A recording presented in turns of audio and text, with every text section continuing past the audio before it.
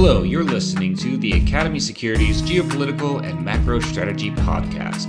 I'm your host, Andrew Robinson, and today is February 12th, 2021. On today's episode, we'll be discussing internal cyber threats and domestic terrorism.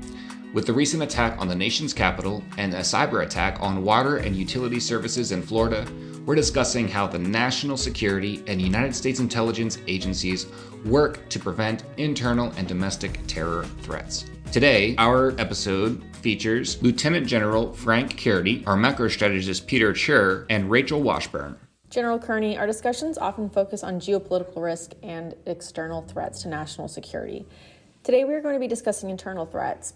Could you help set the table by explaining some of the differences in how the national security and intelligence apparatus operates to counteract the threats of domestic terrorism?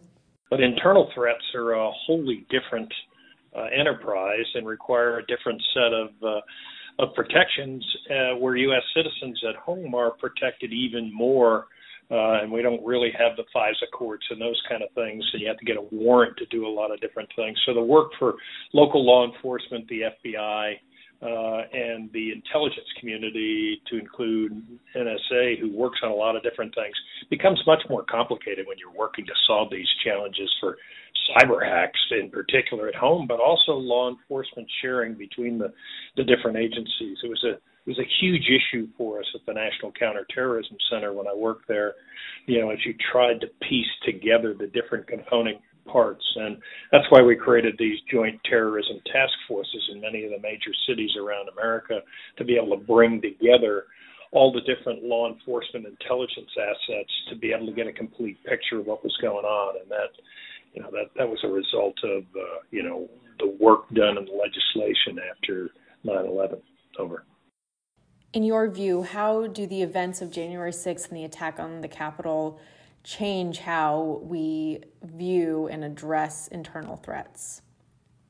Yeah, I think the key piece is the fact that we are so divided and have social media not just as a platform that allows you to say whatever you want anonymously to a certain degree, but to throw gasoline on fires that are started out there.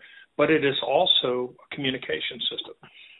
So a lot of the things that we have watched terrorists do abroad using social media, say in the Mumbai bombing, to be able to monitor where law enforcement and emergency vehicles were going, we now see that being used to a great degree in the United States to monitor, to localize support, and to excite if there is a mob to violence like there was on January 6th, everybody's got their phone. I mean, the world is completely connected. So in the past, most folks didn't carry around their particular devices because you could be targeted.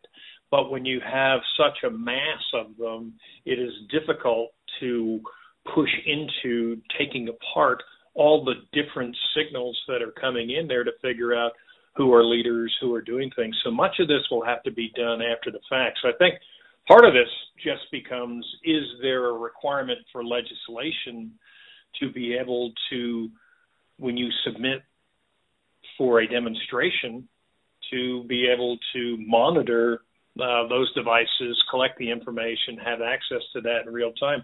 And do we have the capability to do that at the local law enforcement level, at the federal level? Much of what we do externally for terrorism, we work with, the different intelligence community agencies to help us with that architecture. But that is not well oiled inside of Homeland Security, the FBI, Justice, to be able to put all of that together. And all I can tell you is the difficulty we had doing this with terrorists and the meetings we had to have at the senior level to be able to take action, I think that's just going to be amplified in the domestic threat piece.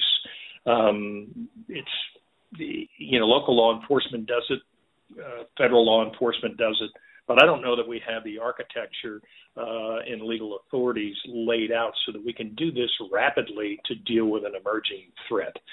That said, we still the majority of terrorist actions in the United States have always been by internal, activities where people have been mobilized who are citizens to do things, and not just the Oklahoma bombing, but a lot of different things, the violence that you see. What happened in Oldsmar with the water purification system and water system being affected by a hack into a SCADA system, the systems that kind of control the network for all the different chemicals that flow in, clean the pipes, put fluoride, all those kind of things. I know that people who have read that kind of understand, but most people don't know we have those for almost every system out there, and there's a lot of vulnerability.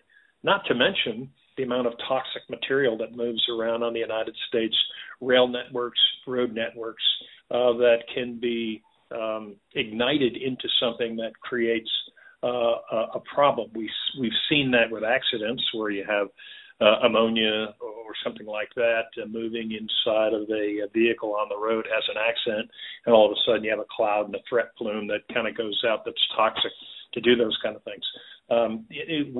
With the in-transit visibility systems that exist on computer networks from major suppliers and major folks who move logistics supplies that are toxic or hazardous, I mean, the opportunity to penetrate those and see where those things are at any given time gives you operational weapons on the road that if the right people can figure out how to create a situation, those are all useful.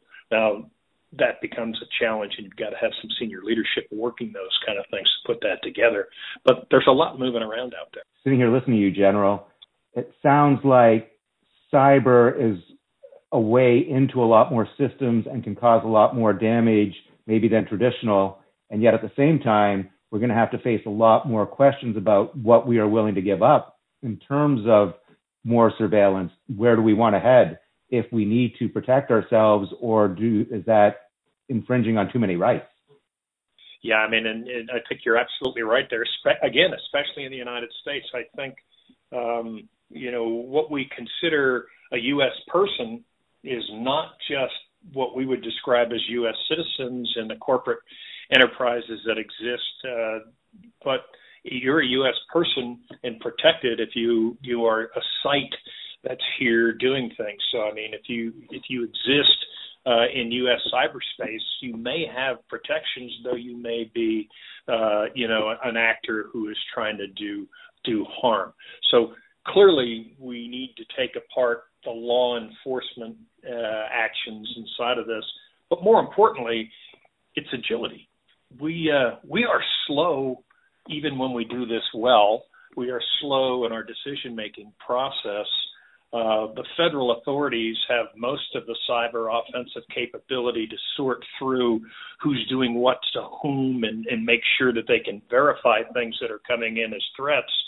But at the local level, people can't afford this. Just go back down to Oldsmar, to I don't know whether that was Pinellas or Hillsborough County down in Florida near Tampa down there, but how much do they have in resources to protect the architecture that supports their SCADA systems? I mean, they're delivering a service to people out there. That's their main mission. And now it becomes an opportunity for anybody who has the skill set to get in there and attack and creating fear. I mean, which is obviously the essence of domestic terrorism. It's creating fear to gain a political effect.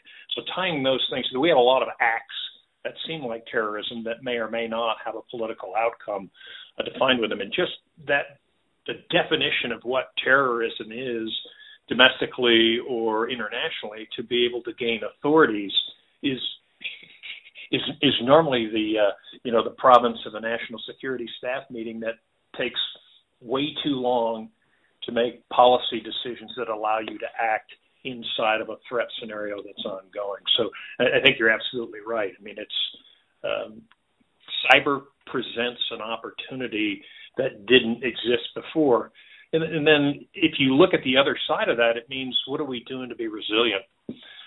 So cyber saves us money. I mean, SCADA systems, it's rather than having a person put X parts per million of lie into the system, A computer does that, does it much more efficiently, much more effectively, with less error from humans involved in this thing. And now we got to go, all right, if we are attacked, we shut down systems, or just denial of services kind of attacks, and a SCADA system can have an effect.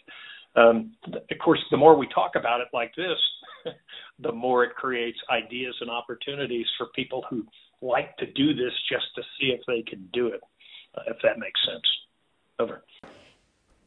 Yeah, it's pretty remarkable that in this particular instance that the integrated and network-based system was essentially safeguarded by an individual identifying the error. So maybe moving forward, what is the right balance between convenience and integrated systems and maybe a more analog approach to mitigate vulnerabilities? When I read the article and looked at it, I mean, they said there are protections in the system downstream that can do that. I'm not quite sure that I understand what they are. I suspect at a certain point when your system sends you an electronic trigger to do something, that there is something that says, yes, this is actually happening, and oh, it's happening for too long, or the volume of flow is in there. But again, sophistication, if you're inside and you watch this for a while, the patient actor who wants to do malign activities against you will test things and do things and watch your reaction. So they will go through action, reaction, counter reaction, real-time wargaming inside of your cyber system to see how you react to do things.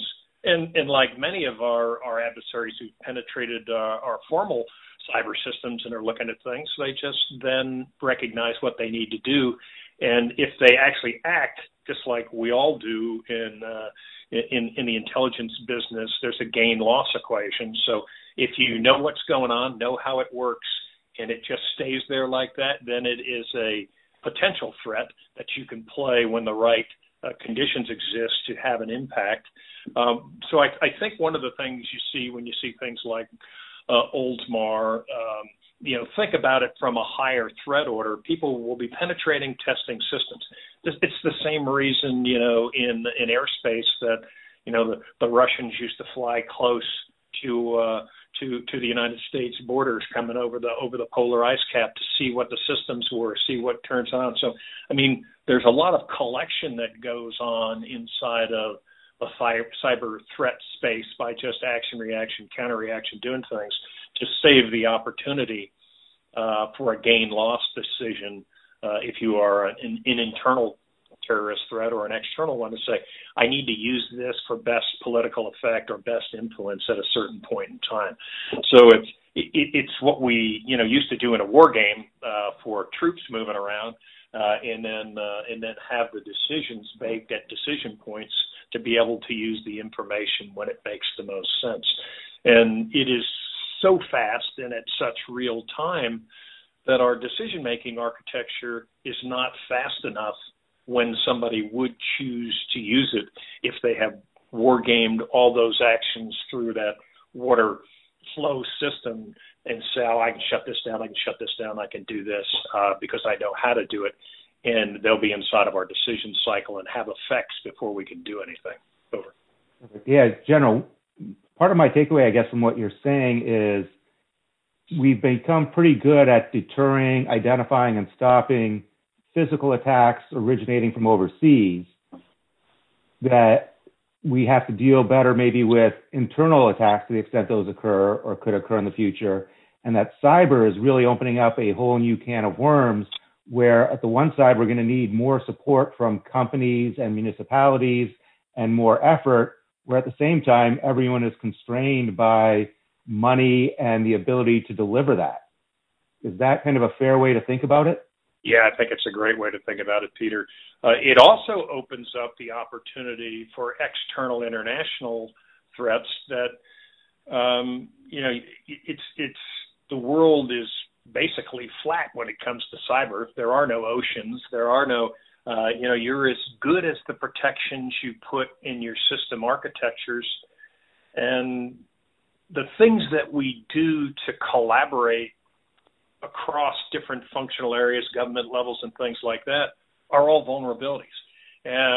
My most recent job that I was working with as a corporate CEO, right in last March when this all started and we had to go digital, you are as threatened as all of the different home systems that your people are working on, how well their protections are. So we had to go to always VPN. So you had to come in and sign into our system to then sign into, to go out and do work, which created an additional burden on the employee. And so as great as these engineers were, they would still do things that you can't see going on their systems that introduce threats into yours. So we are, I suspect we've been in a period for the last almost year where we are in the cyber wild west, because individual employees working from home, entering into collaborative systems and collaborative secure systems, then entering a cloud architecture, you set up a whole series of connections that are all junctions that are penetrable, and so people are testing and finding those. So it is becoming the competitive space. It's far more than competitive. I mean, I clearly think we're in a cyber warfare kind of mode with many of our adversaries, and then with many of the people who are dissatisfied at home. They just want to do something to mobilize their anger, and cyber is an easy way to do that. I mean, we have so many young people who are so smart. You have a lot of people. It's interesting, and I don't know how accurate the fact is, that 1 in 5 of the people charged so far in the January 6th, allegations are military. So you have people with experience who are politically frustrated, who have the capabilities, the wherewithal, the knowledge to organize, to understand, and to be able to mobilize talent inside of a disaggregated organization of political ideology, if that makes sense. Yeah, and I hate to add fuel to the fire here, but we probably still don't understand the full extent of the SolarWinds hack and what vulnerabilities that exposed or left exposed. Part of the challenge with all of this is, again, it comes back to how do we integrate activities. Just look at the national security strategy that we have right now that wants to deal with near-peer competitors, and we don't have a national strategy to do that. I know the military for the last few years since the national strategy came out has been trying to go, all right, how do I participate in activities to influence action short of war without knowing how the State Department's part of the plan is, or the Commerce or Treasury.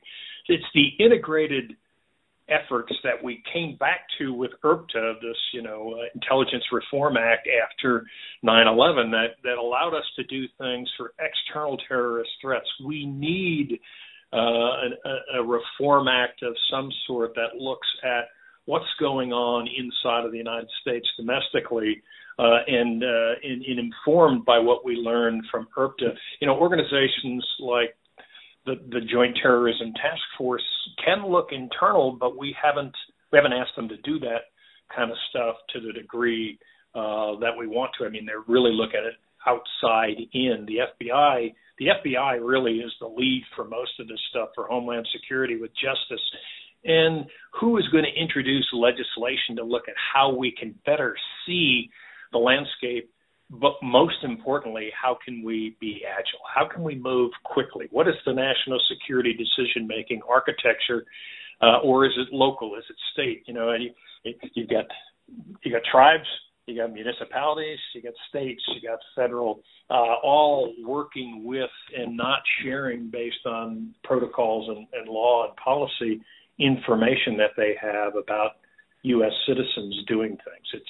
There's a lot more protections that are that really make it more difficult for law enforcement integration with capabilities that exist to be able to move forward in this. Just to see it and understand it. Maybe now is a good time to discuss the external threats we face. Now that we're in an era of strategic competition, there's a refocusing of our national security strategy and assets, and that's more or less away from the Middle East and from the wars in Iraq and Afghanistan. With that reprioritization, there's an opportunity for ISIS and Al-Qaeda to reconstitute, evolve, grow in strength. General Kearney, how do you view the threat picture from external terrorism and how the nation can address it? I don't think it changes how we perceive the threat. I think the terrorist threat is one that will never go away. It's actually been cyclic over the years, and now the sine wave is just, its amplitude is increased, so you see things more often. I am not sure that the new administration is committed to the complete close down of our global presence in the counter-terror fight. I know that the United States Special Operations Command largely has been given that task to continue to work that as their number one priority. But one of the interesting things, in my opinion, that happens in the Department of Defense and things is if the money follows strategic competition, then people in the services and the combatant commands to gain money will want to do things in that arena, whether it is their lane in the road. So I've read a number of SOCOM articles written out there where all right, how are we going to help with strategic competition? How are we going to lead into the influence, which they're fully capable of doing in their mission sets, but without a strategy on how to do that at the national level, those are just kind of shots in the dark. But what we know they still need to be able to do is maintain, along with a portion of the intelligence community, a pulse on what's going on with these continuing threats for, whether it's Al-Qaeda, whether it's ISIS, whether it's any of the different mutations of those that keep coming out. I mean, they are just like the pandemic. They will continue to mutate and they will continue to rise up without addressing the underlying conditions in the nations where that's going on. But there's still a very, very strong ideology out there. So I think we will, we've tried to pivot previously to Asia, but you will play out in the short-term tactical threats that occur. They somehow draw you in and keep you there, and so it really is in some of our strategic competitors' best interest to keep global terrorism alive and well, to keep the United States occupied so that we are less occupied in the things that we need to do, both from an attention span point of view, but from a resourcing point of view and from a reorientation of resources to go towards those things. So words don't count unless they're followed up by actions, and the disruptive actions of terrorism over the last 20 years have stopped us from pivoting a number of times to do things. But it's the proxy efforts going on with the Houthis through the Iranians is just one way to keep their Sunni Arab counterparts occupied, busy, spending money to do things so that we're ubiquitously challenged around the world. See, that's my biggest worry about all this, is that terrorism creates a resourcing challenge, a priority challenge, an immediacy challenge. It takes tools that you can use for other parts of the strategic competition, and they have to be in place to keep the world at a new normal, some sort of homeostasis in the terrorism violence level. But imagine what will happen if there are problems with the Saudi monarchy, we spend less money supporting them because of the Khashoggi piece or the Houthi violence that's created an international challenge from a humanitarian point of view. But they are the main actor who probably will help balance Iran. So we have all these great tensions that take us away from this primary focus, which many people say is China, although it's interesting. I just read that Admiral McCraven thinks Russia is a bigger threat internationally to do that. But I mean, those terror sponsors, really, it's in their best interest to keep it alive and well. Not to mention the own internal energy inside of Al Qaeda, ISIS, and other organizations that have spun off out of them. Over. Are there any areas that you feel are particularly vulnerable, or where you think we should be really focusing resources, whether it's power grids or water or pipelines or even public gatherings, which we haven't had many of, but hopefully as COVID gets defeated, we will go back to having large public gatherings. Is there an area that, as we're resource constrained, that you view as vulnerable, or where you'd want extra focus or attention to protect? Yeah, I mean, I think it's a great question, Peter, and all of those provide opportunities for folks. When you think about terrorism, the number one thing to think about is it's a political act to create an effect normally through fear or violence to have an intimidating effect. And so today, that means it has to be covered by media and social media. So, when you analyze where people may act and where the vulnerabilities are, they're what's going to be visible, what's going to have the visible effect I want. So when I would start thinking about this, it's all right, who's the target audience? What's the vehicle for delivery of the influence or terror or fear message? And where are the venues, whether they be physical, whether they be gathering, whether they be cyber, whether they be architecture, whether they be intersections of all that those things are going to occur. So some nodal analysis would help us figure that out. But it's, to me, we haven't had a great failure on Wall Street. We haven't shut down the global trading markets. That's where people with money have their money. I mean, they make it in the stock market. They make, shutting down the banks is not going to do anything for you. But attacking the electrical grid is a huge piece because it shuts down everything. I think anytime you've seen a natural disaster, that you can't get gasoline, not because gasoline isn't available, but because you don't have power. The same thing with the airlines. So if there is a power outage or you've got a snowstorm or something like that, I mean, the airlines can't issue a ticket today to do things. So power and the architecture that allows you to do business day to day is probably the number one fear threat out there. And a second piece is attacking the markets and the stock markets. I mean, I would tell you that the Reddit piece that's been going on here right now in GameStop, those kind of things, to me, the fact that you can manipulate the market to such gains and losses and affect things, it's, I don't know whether it's just regulatory kind of things that go on there, but people will watch this, and now, that's shown a new stock market vulnerability for people's wallets and investment portfolios.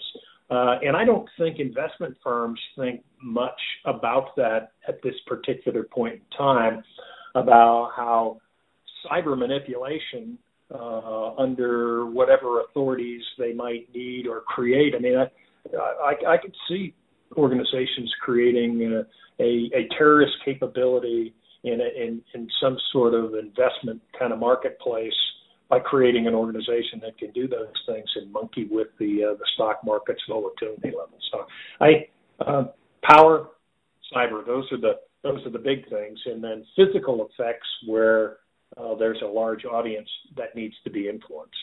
Yeah, I guess I have two things I can add to that. I think, we definitely saw this volatility and there's different trading patterns that emerged with GameStop. I think people are taking a step back and saying, what does all this mean? We do see overnight activity has been part of market. Increasingly, the moves have been occurring overnight. So I think people are going to look at this. I think hopefully we're a long way from having any sort of direct impact on that, and we're well protected. I think another topic that comes up a lot in this that we can maybe deal with another day is Bitcoin, and where does Bitcoin fit into that sort of activity as it gains more popularity and there are various actors in it. One thing I really did want to add, though, is that I found really encouraging from a lot of our conversations with corporations in particular, both with General Stewart, General Hernandez, some of the other generals, is the amount of effort a lot of industry groups are putting into their cyber efforts. So in many places, it's gone above and beyond just individual companies doing what they need to do. There's a lot more collaboration. I think there's a real strong belief that you can't really compete necessarily on cyber, and you're all in this together, and you want to be protected from the weakest link. So I've seen a lot, I think, in the past 2 years, even more and more effort from industries to share, to share information, to communicate with each other, and build a collaborative cyber approach, which I think will be, an important part of, keeping this, keeping us safe and defending against it. Yeah, I think there was always great fear that if you had a penetration and a loss, that sharing it would put you in a vulnerable position. Whereas I think now collaborating and having organizations that are trusted by all of the participants in some sort of corporate alliance, I think you're going to see them doing the same kind of things that we do collectively globally, with alliances to kind of be able to deter and to share the burden as you go forward. I mean, clearly the defense industries need to do this and do it because they're forced to, but banking, investments, all of those things.